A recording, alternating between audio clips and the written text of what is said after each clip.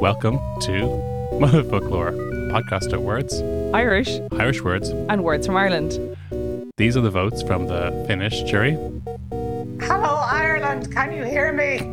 We can hear you. Hello, Finland. Helsinki. It's not Helsinki, but hello, guys. What are the votes of the Helsinki or the Finnish jury? The Finnish jury have voted 12 points for Ireland. No, absolutely not. Chance to be a fine because thing. A, Ireland never get to the final, and B, Finland never get to the final. So, except that one time, 2004, I think, with Lordi. Do you guys remember Lordi? I remember Lordi. Yeah, great song.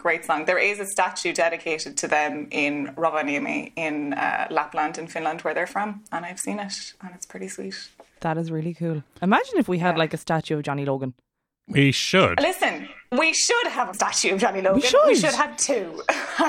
There's a statue of Joe Dolan in Athlone. And Joe Dolan, as far as I know, didn't win no Eurovisions. Johnny Logan has won us 2 and also 3 because he wrote that Lindbergh song. I hate to middle-explain you, Garagine, but I think the statue of Joe Dolan is in Mullingar. Oh, it's all the same, isn't it? It's all the probably. one. What is the difference?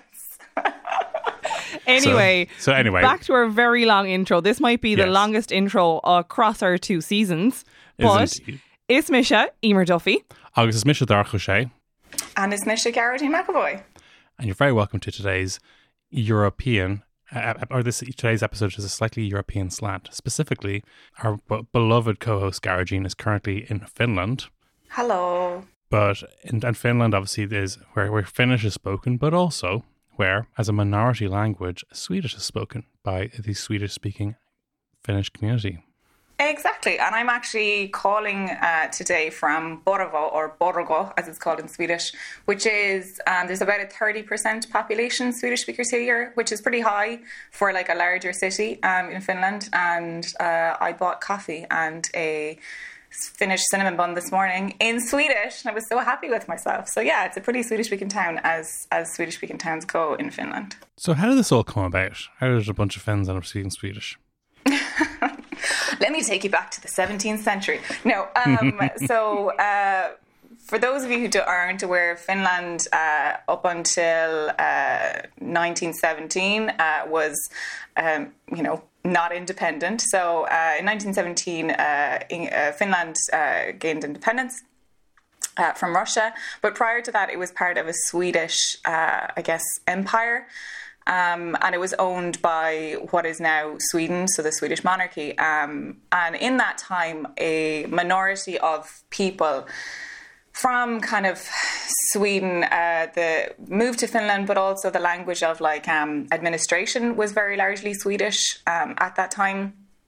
So while the majority of people in Finland spoke Finnish, because Finnish is an insane language, nothing like Swedish, so it's not like a crossover that you could do quite easily. The language of administration was largely Swedish, and up to now, then there has been, during independence, there was a large movement of Swedish-speaking Finns involved in independence. Mannerheim, who's a Finnish war hero, was a Swedish-speaking Finn, very much involved in Finnish independence and thereafter.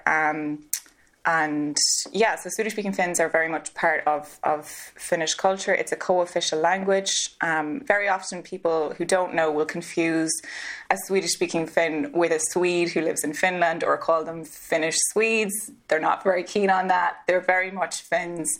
And they use the what they would call it here, what in some countries you call the soccer debate, what in Finland you call the ice hockey debate. So when Finland and Sweden are playing, Swedish-speaking Finns shout for Finland, always. So they're very much Finns, very proud of their Finnish heritage, but also very proud of their Swedish-speaking Finn heritage, which has a long and storied history in Finnish history. I'm seeing a lot of similarities here. Yeah. Right? I mean, 1917 independence, 2 languages in the country, language of administration, sports rivalry. It's really interesting because I suppose in the Finnish context, and I use this term very lightly, that Swedish is like the invading language with inverted commas. That's not really how it's seen largely, but it's the I suppose, native language to Finland, but it's not seen in the same way that, say, English would be in Ireland. So Swedish is the minority language, whereas, for us, it's Irish. But it's very much, there's not very, in terms of say, conflict between the two nations, while there is a rivalry, a kind of friendly rivalry between Finland and Sweden, there's not the same level of say, rivalry, to put it politely, that one might see between Ireland and our nearest neighbours.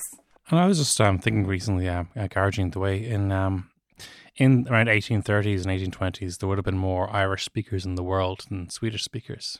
Yeah. And then there was a culinary disaster, or the fussy eaters suddenly put their foot down a bit too much, and next thing you know, but it's so a lot of the arguments people would say about Irish, and kind of how you occasionally hear people say that Ireland was done a favour by having English kind of presented to us. Oh, definitely, yeah. We're really grateful for that one. And I don't know how we're going to repay them for the benefits they have bestowed upon our country. It's so. I mean, whereas you think this was the Scandinavian countries would have English as a very widely spoken second or third language, and they all seem to be doing pretty fine.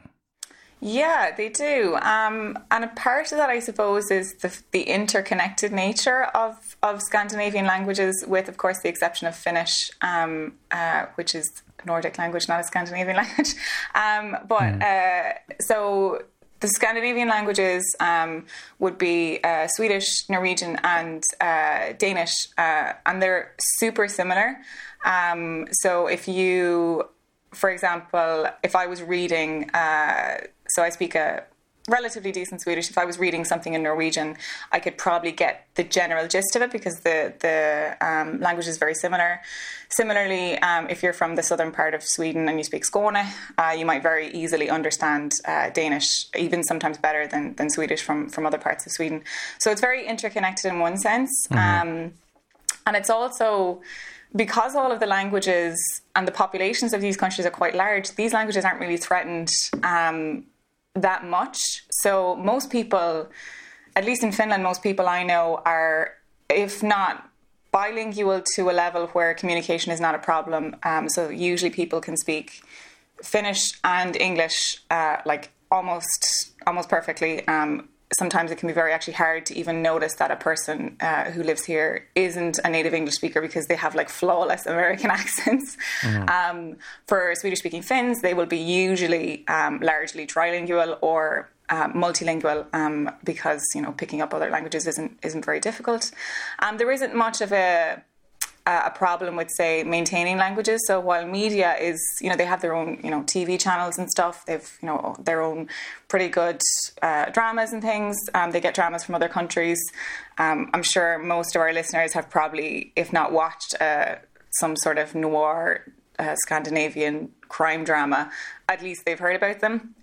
But also they have a lot of English media too. So people are largely really, really fluent in English and any other language, what it is. So for example, when I fly SAS, they do the security announcement, this is how you put your face mask on when it comes down and there's low oxygen pressure, whatever. They do that in English, and then they say a summary will be followed in the Scandinavian language, which isn't a language, but they use sort of common words in each language so that everybody can understand, which is like really fascinating for me. But that's because so they don't pick a conninch. They don't pick a conninch. They have their own. They use the Kaidan. They use the Kaidan, exactly. Which is another really interesting avenue, because when you talk about languages, it's very actually hard to define what a language is versus a dialect. So while Swedish is defined as its own language, it's so similar to Norwegian that it could be argued that Swedish and Norwegian is a dialect of one language, say a Scandinavian language, but that's not how it's seen. I read a really good piece at a conference that said a language is a dialect with an army, and that's how you decide what a language is and what's a dialect. But for some people, dialects are, sometimes in some languages, dialects are completely incomprehensible to each other, but sometimes languages are completely comprehensible to each other, and I would include in that, like, say, German is really similar to Swedish. Apparently, I don't know. I don't speak German. That's really interesting, because I remember I was at a wedding in Germany. It was in Bavaria, and they were very proud of their local. I guess they're a Bavarian kind of ancient. There was an Austrian at the table, and they were effectively saying that he was like his German was gibberish to them, and then when they spoke to him, they found it easier to speak to him in English. Yeah, exactly. And that's often the case with some languages, that if you have a different dialect, you know, it's easier to communicate in a third language because your dialects are so foreign to each other. Whereas, like I said, for SAS, they use this thing called the Scandinavian language. And I mean, I've never had a situation on an SAS plane, touch wood. Yeah, touch wood. Those services have been needed to be used, but everybody seemed to be nodding along and pretending that they understood what was happening. So yeah, it's really interesting. That's really cool. Actually, one thing that you touched on there, you said that when they speak English, they have, like, you wouldn't realise that English would be like, let's say, a second or a third language to these Finnish people. But then you said they have like these flawless American accents. Yeah. Is that maybe a thing like we see in Ireland, where it was like almost a Sesame Street effect, where like kids were growing up watching like American TV? Like, do they call the last letter in the alphabet Z or Z? Oh my God. Have you ever had anybody? I have no idea. See, they call a H an H, and somebody corrected me once because I was explaining hurling to them, and I was like, "Oh, the goalposts are shaped like a H." And this person, who shall remain nameless, who is a Swedish-speaking Finn, his first language not English, my first language English, he was like, "It's an H," and I was like, "Bro, get out." It's clearly lossy. But I think I was going to say, okay, relationship is still going strong. Yeah. Touch wood. But he does call them herbs instead of herbs, and I have yet to beat that out of him, so I'll get there eventually. But that annoys me a little bit. But I think it might be, I've heard that there's like a Peppa Pig effect in like Australia and the UK or the US as well, that all of these little kids have British accents because they're watching Peppa Pig or something. Mm-hmm. But I think a lot of it would be that they're learning kind of how to pronounce words in an American way. So I also know somebody here who's married to an Englishman, and she has a flawless English accent, but otherwise it's usually an American or American-esque accent. I think I see it much more with Swedish-speaking Finns, because I think the sounds in Swedish are much more similar to English, and it's very common. Like if you take, for example, Alexander Skarsgård, who is that really hot actor from Sweden, he has like a flawless American accent. So it's very common for Swedish speakers to have the American accents. I think usually with a Finnish-speaking Finn, they would have more of like a standard Finnish-esque accent. But yeah, it is something, I guess, that comes from the similarities between Swedish pronunciation and maybe English, and then also the fact that like they don't dub media here unless it's for kids. So it's like a matinee of a movie, or it's on during the daytime for like children's television. Everything is subtitled and not dubbed, so they have access largely to American media. So maybe that's where it's coming from.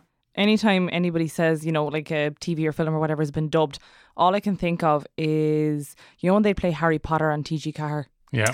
And it'd just be really badly dubbed into Irish. But like dubbing is really hard. Like it's impossible to get, like you can't get the shapes properly. So I don't really, like I said, they don't dub anything here. So like I don't have to sit through like finished content usually. Although I did last Sunday, I did try to watch the Bratz movie that was on TV before I realised that it was in Finnish, and I was horrified. And then I was like, yeah, because this movie's for children. Like, get it for yourself. There you go.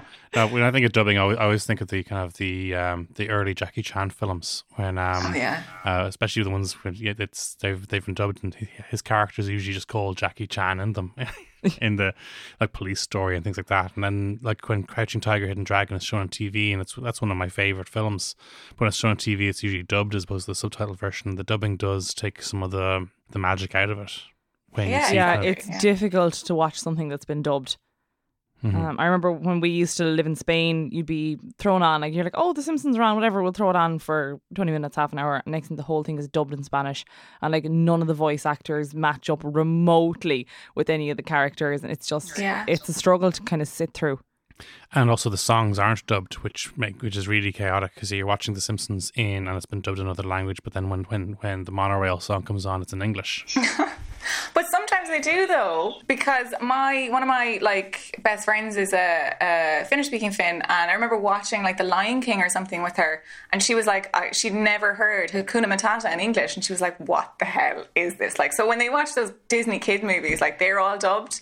So like I remember watching a video of, so it's the guys who do the voices for the Animaniacs, because they're rebooting the Animaniacs, and I was watching it with my boyfriend. Yeah, I'm so excited. Oh my god, okay. So I was watching it with my boyfriend, and one of them switched to the Wacko voice, and I was like, oh my god, it's Wacko. And he was like, I have no idea what you're talking about, because he had watched Animaniacs as a kid, but it was all dubbed, like obviously because they dubbed children's media. So he was like, I mean, it sounds weird, but like I don't know what Wacko sounds like in English. And I was like, what? This is insane. Welcome, gather round the fireside and listen to a tale. The Irish are a nation of storytellers, and Fireside, the Irish storytelling podcast, is having its very first live show at Bellow Bar on August 22nd. The Fireside Sessions beginnings will be an evening of folklore, mythology, some true tales, and even a few tunes. Sure, it wouldn't really be a session without them now, would it? Join me, your host, Kevin C. Olahan, and some very special guests of storytellers and musicians for an intimate and entertaining evening of what the Irish do best. No, not that, although we do hope there'll be a few of them too. August 22nd, Bellow Bar, Dublin. Tickets on eventbrite.ie/the Fireside Sessions beginnings. Follow us on Instagram at Fireside Bard, and we'll see you all round the fireside. Yeehaw.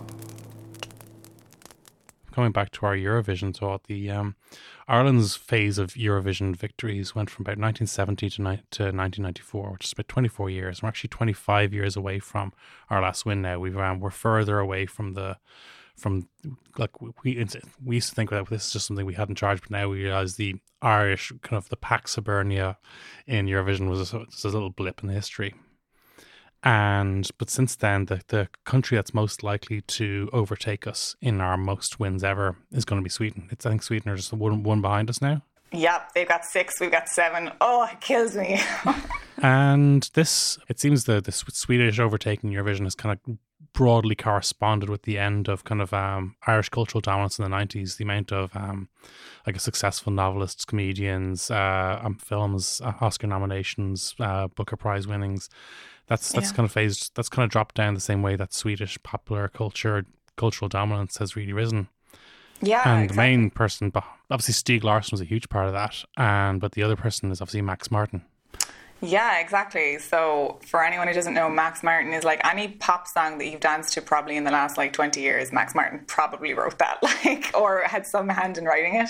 So he's this Swedish mogul who writes music and is anything he touches turns into a number one hit, but also any kind of any pop star that maybe you've been listening to in the last maybe at least 15 years or so has probably been Swedish or written music in Swedish. So take, for example, Zara Larsson, she's Swedish. I think Lykke Li is Swedish, possibly.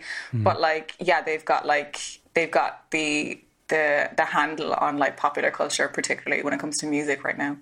And this is because I remember when there was some footage of the Swedish royal family wedding, and I saw it a couple of years back. And I remember seeing it and watching it on television, and there was I can't remember which Swedish prince it was, and they were all looking very well. But then I saw when they were walking at the aisle, a lad started singing "Umbrella" by the Rihanna song "Umbrella" in Swedish, and I thought that's a mad choice. But then I realized, well, Max Martin has obviously wrote that and was a guest at the wedding, and he's probably kind of coordinating this. I'm on his Wikipedia page here, and I am learning some things. I am getting educated. Girl. So, right? I'm telling you. According to Wikipedia. Oh. Okay. Not really a reliable source, but we'll say no more. Hey, do not let our good friend Claire Murray hear you say that. I'm very... have a lot of things to say I'm about that. pro Wikipedia, but, you can't really be like, well, according to Wikipedia. So... I'm going to just start reading this here. He rose to prominence in the second half of the 1990s after making a string of major hits, right? Such as Britney Spears' Baby One More Time. Yeah, that was his first major hit. And there's a really good, both Derek and I have nerded over this podcast episode by, isn't it Hit Parade? Isn't that the name of the podcast? Hit Parade by Chris Melanphy. It's my favourite podcast, and it's basically a kind of a combination of nerdy nerding out about pop music and nerding out about statistics, because it's a history of the pop charts and what the moves in the pop charts represent. Yeah. But a huge thing was because Max Martin was a second or third language, English was low down on the languages he speaks, which is a credit to him. But he thought that like hit me meant like hit me up, as in hit me up, give me a call. So the phrase, that is why the song is called Baby One More Time, because they said it's one thing to sing the words hit me, but to actually write the words hit me down are different. Ah. Yeah, and I think it was TLC maybe that were initially offered the song, and they were like, no, because it condones domestic violence, because that was how they interpret it. And I mean, I don't know if they're raging that they gave up on it now, but yeah, it's really interesting. So. Yeah. And if you look at, say the song lyrics of like ABBA songs, who are obviously famously Swedish, and like some of them are a little weird, like some of them are a little strange, but then again, I mean, I don't know if this is a chicken egg situation, that either pop song lyrics are weird or they're weird because they're all written by Max Martin and therefore his first language is in English. So I don't know which is which one comes first. But I think it's just, usually they're absolute belters and you don't really pay too much attention to what the words are, English or... Apparently, he is the songwriter with the third most #1 singles on the chart, behind only Paul McCartney and John Lennon. There you have it. Oh man, that's insane. And they're on the go longer than he is. Like, yeah, because we're not John Lennon. But he has co-written 22 Billboard Hot 100 #1 hits. And then Paul McCartney has 32 and John Lennon has 26. In addition, he has had the second most hot #1 singles as a producer, 20, behind George Martin, who had achieved 23 by the time of his death. Presumably not the same guy who writes the Game of Thrones. That's George Martin, is it? I don't know. George Martin was the Beatles producer. Yeah. And so they often call it the fifth Beatle. But one of the things Max Martin has made, he's studied music in intrinsic detail, but two things he commented on, which I guess come down to gradually enter the Irish language debate, is he said that lyrics aren't that important. They're not as important as a banging tune. Yeah, they're really not. And so in a way that like almost trying to get the lyrics right is almost a distraction from getting the banging tune right. And then like if you're 4 vodka Red Bulls deep, like you're not dancing to the lyrics. Yeah.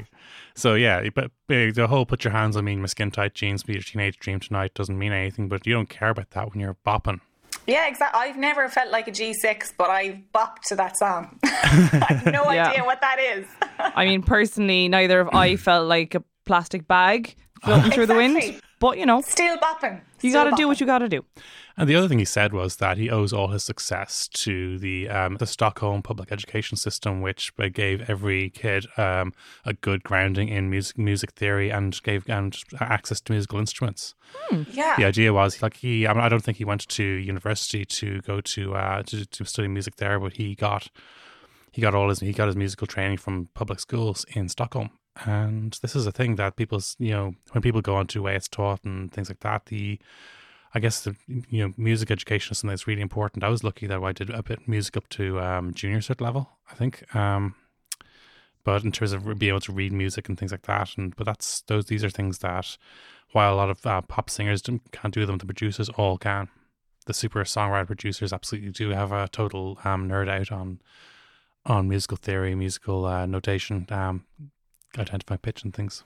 Yeah, and I'm actually going to go full Finn on this now and say that Sweden's great, but Finland's better. Because the education system in the Nordics generally is like amazing, but it's best in Finland, just saying. So the best place to get educated in the world is Finland, and we have the best education system here, but like it's pretty good in Sweden too. So they have this really weird thing it's the way it's taught debate, but the way it's taught, anything you want it to be taught the way it's taught in Scandinavia and the Nordics, that's the way you want it to be taught. So they have this amazing education system, which, like, as I said, like it renders people like fluent. And I've talked before about that, the dichotomy of fluency and how I hate it. But for example, this morning I went and I bought a secondhand bike from a person who I had been texting with her. My boyfriend texted her in in Finnish to like arrange it, but then he wasn't here today. So I had to text her this morning and be like, hey, I hope it's okay that we speak English. So I rocked up, and she had brought a friend with her, and she was like, this is my friend who speaks English a little better than I do. But then we had a full-on 15-minute conversation about a bike. Like, she was like fluent in bike terminology.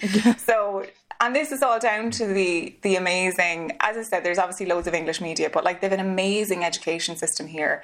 Like they don't have, it's insane. They don't have curriculums, which blows my mind. They don't have, like my boyfriend, for example, he would say that he never did more than about half an hour of homework a night. But everybody here has a master's degree because they're all free. And like you can do, so when I did my master's here, you can do so there's no such thing as a time pressure in an exam. So an exam might have 4 questions and the exam could be 4 or 5 hours long. So you have as much time as you need. And then you can also do the exam again multiple times. So like if I do the exam once, sometimes people will go just to get the exam paper and then leave. Sometimes people would do it once, they weren't happy with the grade, they'll do it again. You can do it like 5-6 times and they'll only give you the highest grade that you got. Like it's insane how flexible they are about things. Like it just then breeds to people having, like you said, a really good grasp of things that like they do things like all of the lads who say that we should learn coding would love Finland because they, you know, some kids learn coding and stuff in school. Like some of them learn Mandarin, some of them learn Russian. They all learn Swedish as a compulsory subject, which is sometimes debated, not very well. But it's fascinating how accessible education is here. Like there's no, they kind of understand the fact that people have lives and sometimes lives get in the way of education. So they make it so that your education is like, you know, it's available to everybody. Like the sweetest thing ever, last summer I was here, I was working from the Helsinki City Library a lot, and I used to see this old man come in every day and he would just read books because the libraries, even the university libraries, are available to everybody. So this old man was just like educating himself, and he was so cute. He would like shuffle into the library and sit down and just read a bunch of books, and I loved him. And I saw him every day and I just thought he was the cutest thing because he was just learning, having a great time. So cute. That's adorable. I know. So why is it so good? I mean, is it because they pay teachers well? Is it the actual philosophical attitude to homework? Is it something that kicks in at primary level? Is it because I mean, like Finland has a very similar population to Ireland, and Helsinki has a similar population to Dublin. Yeah. And we kind of both arrived at statehood at similar top points in history. And I know obviously they entered the recession. The recession hit them in a bad way around the same time that the recession hit us. But obviously the big thing was that in addition to the global recession issues, Nokia basically got kicked in the nuts by the iPhone very hard. And they went from being kind of they went from having kind of utter domination of the mobile phone market to being like utterly kicked in the nuts. So, and like, what do you think is the root of the Finnish education system? I think it's probably multifaceted. So they're very keen, they're very proactive in terms of things like, for example, I don't know, if there's a problem, they fix it. So, for example, there was a problem in I think it was the 50s, where people were dying of like heart disease. People were really unhealthy. So the government overhauled the way that they provided meals. So theoretically in Finland, depending on your job, you can get fed by the state from the time that you're 2 to the time you die. So you can get a subsidised state lunch. So, for example, if I'm a student, I have a little card and I get a lunch for $2.60, and that lunch will include like all of my nutrients that are provided. And that's been the way, so that it would encourage people to be healthy. And I think I saw an ad on the radio or in the TV recently that said that they were like the second most active nation behind Uganda or something weird like that. But they're really proactive. Like if there's a problem, let's fix it. So that's kind of how they approach education, and they've always approached education that way, that they have really high taxes, so teachers are paid really well, but also the attitude towards teaching is, and this is no diss to any teacher in any country, but teaching is considered very much a vocation here. So it's not easy to become a teacher. It's actually incredibly difficult. It's probably one of the hardest courses to get accepted to. So every teacher wants desperately to be a teacher and has always wanted to do that. So they take it really seriously. And then each teacher has, you know, they've got a degree in pedagogy. You know, they fully understand sort of learning methods. Not saying that other teachers in other countries don't, but it's treated in such a way that it's almost sacred. And it's super weird because kids don't start school here till 7, like primary school will say. They go to kindergarten and stuff, but they don't start till they're 7, which is weird for me because it's really late. I'm like, what are you doing until you're 7, you know? But they don't, like I said, they don't have a curriculum. They have a lot of outdoor time, but when they're outdoors, they're learning stuff. So if you had like a science class, maybe you might go outside and you might talk about trees or something with kids, or, you know, you learn in a very active way. So they have a much more kind of proactive way to education. And like I said, because they're not constrained by curriculum, you know, there still is matriculation exams that people have to do, but how you get there is different.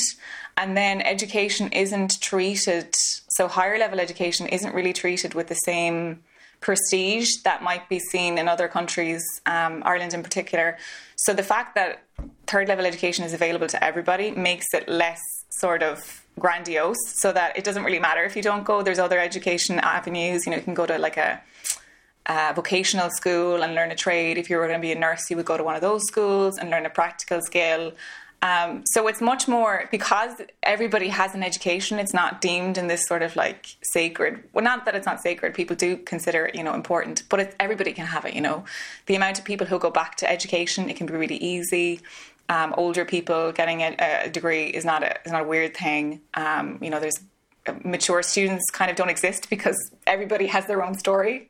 And tell me this, did the Finnish government put the Department of Education slap bang in front of a massive Catholic cathedral, the way we did in Ireland? I'd say probably not, to be honest. People always think it's super weird when I tell them here. They think I'm the weirdest thing that I went to a Catholic school. They're like, what? Like, tell me more about your weird life. It's funny because in other countries, I suppose, on one level, Catholic schools generally do have a reputation for strictness and and Catholic universities, especially university in America, are very well regarded. But right. I'm guessing that there's probably some church-state separation in Finland. There'd be a fair bit of that, right? Yeah, just a fair bit. It's funny though, because they have this thing, this separation of church. They very much do. It's a very secular state. So what you do with your religion is your own business. In saying that, they have a bunch of days off during the year. So they're called flag days here, and they're the days when they fly the Finnish flag, and they have like a day off. And I'm like, what the hell is this random Tuesday off for? Because nobody tells me about this, and I go to the shop or something, and it's closed. Yeah. And I'm like, why is it closed? And they're like, oh, it's, I don't know, the Annunciation or something like that. And I'm like, you people aren't religious. You just love a day off, and that's effectively it. They just love a good day off, and they're like, yeah, it's some sort of religious holiday. Let's give it a day off. I mean, that's relatable. We all love a good day off. I'd be on with that. Like, I feel like we used to get the 8th of December off. I feel like that was a day off when I was little. That's a Colshy thing. Like, you know, it's Colshy shopping day. You all just went up to Henry Street and Cleary's. And Cleary's. Yeah. And I remember that. It was just like this massive onslaught. And obviously people would have people would come off from the country. They'd have the crack. They'd all see each other. They do the Christmas shopping. And I think the actual Late Toy Show is scheduled around it. Oh my God, I love that. So I accidentally organised the work Christmas party last year for the same night as the toy show. Yeah, what were you at? Like, come on, sorry, not going to that. I was like, yikes, how did I manage that one? I was a bit upset over it, I will say, but it's not the same when you watch it on repeat on the Sunday. No. As somebody who's had to watch it on the player for the last couple of years, because it's on, I've been in Finland for it, so it is the same, okay? And I've actually gotten a few Finnish friends into it. They think that it's adorable, and I'm like, oh my God, unreal. Get ready to cry. Yeah. Do they not have? That's what they're doing now. Do they not have a toy show in Finland? No, they don't, and I have heard a couple of people say, oh, we should do that here, but I just feel like Finns, if anyone's ever met a Finn, they're very dry, and I'm not going to say no crack, because they are crack, but like, you got to break the crack out of them. So I feel like they might not be able to warm to it in the same way. I feel like their big thing on the 6th of December, which is Finnish Independence Day, they all sit around and watch minor Finnish celebrities shaking hands with the president as they all go to a big banquet, but you don't get to see the banquet. You just get to see them all rock up and shake hands with the president. And I've sat and watched it, and I'm like, what is this? Like, although I did one year, I did see the creators of Angry Birds, which is a Finnish app. Is Angry Birds Finnish? Like it is Finnish, girl. Yeah. So the creator or the creator's partner is somebody rocked up wearing like a big red dress that had like Angry Birds all over it. It was deadly. Like otherwise, I didn't care much for it. Yeah. But that's the funny thing about Finland. Like if something is Irish, you know about it. You know Guinness is Irish because we tell you. If something is Finnish, they're too shy to tell you. So you're like, you just assume that it's not Finnish. Like you would just assume that Angry Birds wasn't Finnish, but there it is.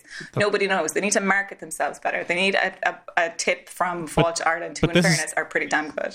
But this is also a difference between the Swedes and the Finns in that one of the actually in terms of the kind of smaller languages, the Swedish brands have actually made a very big point of using kind of Swedish words. I think obviously of IKEA using Swedish names and kind of because people associate kind of it with prosperity, associate Sweden with prosperity and things being done correctly. The idea they can get some pretty bog standard furniture, slap a kind of a funny name, a Swedish name on it, and people think, well, that's people find it reassuringly Teutonic.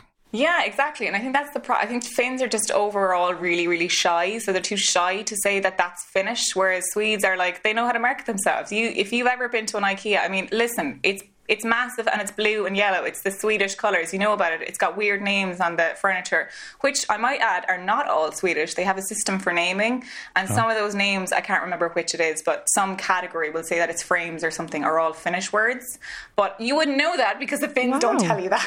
Oh, God. Yeah. So they have a system that I will say, for example, that like all bed furniture is Swedish words, and then maybe all like kitchen supplies maybe are Norwegian words. So they're big for like there's a whole thing in it, like I can't remember where I read it, but like there's different categories for like different words and different names.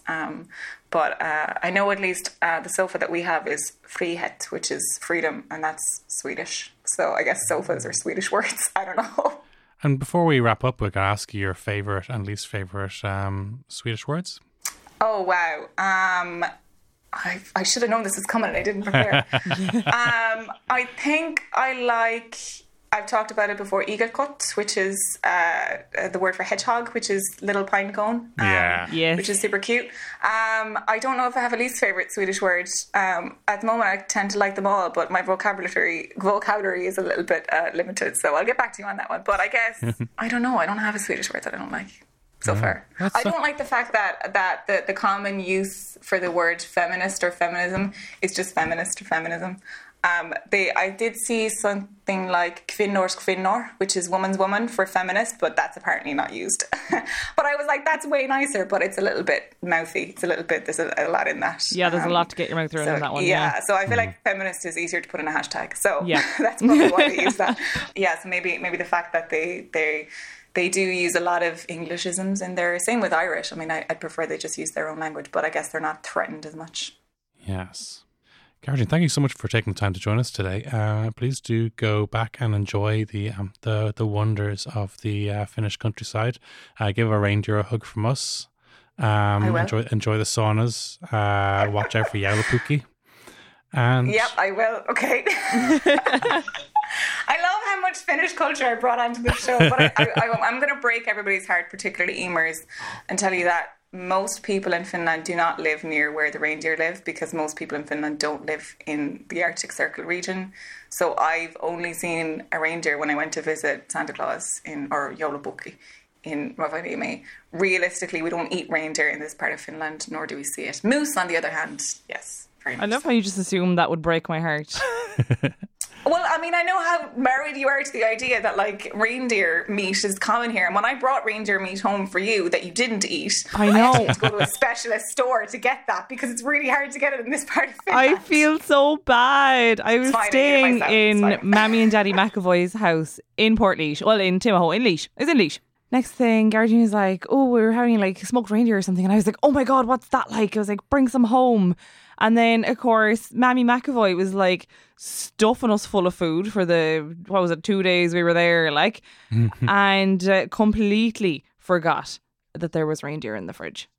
I didn't get It's to fine, have I ate any. it. I ate it. I wasn't upset. Like, I had it all myself. I had it on a little roll with some, like, beetroot chutney. Like, it was unreal. It was deadly. Ooh, fab. So, yeah, I didn't care. But, yeah, Okay. I'm just saying that we don't eat reindeer in this part of Finland. Smoked salmon, yeah. Smoked moose, it's not that nice. Just moose meat, it's fine. It's okay. Ew. Yeah, it's not great. So apparently you can eat reindeer in leash instead. Yeah, you just have to get it smuggled in through security. No, you don't have to smuggle it. It's fine. It's European Union, pro-EU. And on that note, thank you very much for joining us today. Thank you, Kiitos, tack. Okay. It's a slán from me. It's a slán from me. And it's a tarava from me and also a slán. We'll catch you next time.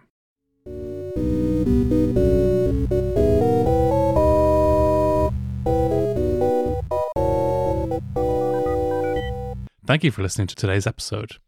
Please like, subscribe and review to Motherfolklore wherever you get your podcasts. The podcast is now in its second season and comes out every Friday on the Head Stuff Network. Thanks to Brian for producing and Kirsten Shield for doing the artwork. You can catch us on Twitter, on Facebook, or you can email motherfolklore@headstuff.org. There are some other shows on the Head Stuff Podcast Network which you might also enjoy. May I recommend Pints of Malt, which is a show about Irish lads of Nigerian heritage and talking about their experiences. If you're like me and you're a 90s baby, I would recommend Up to 90, where two gals talk about the 90s. Join us next Friday for some more Motherfolklore and fun. See you then. Bye. This has been a production of the Head Stuff Podcast Network. You were like, you looked very pissed off. I was like, I didn't know it was visual.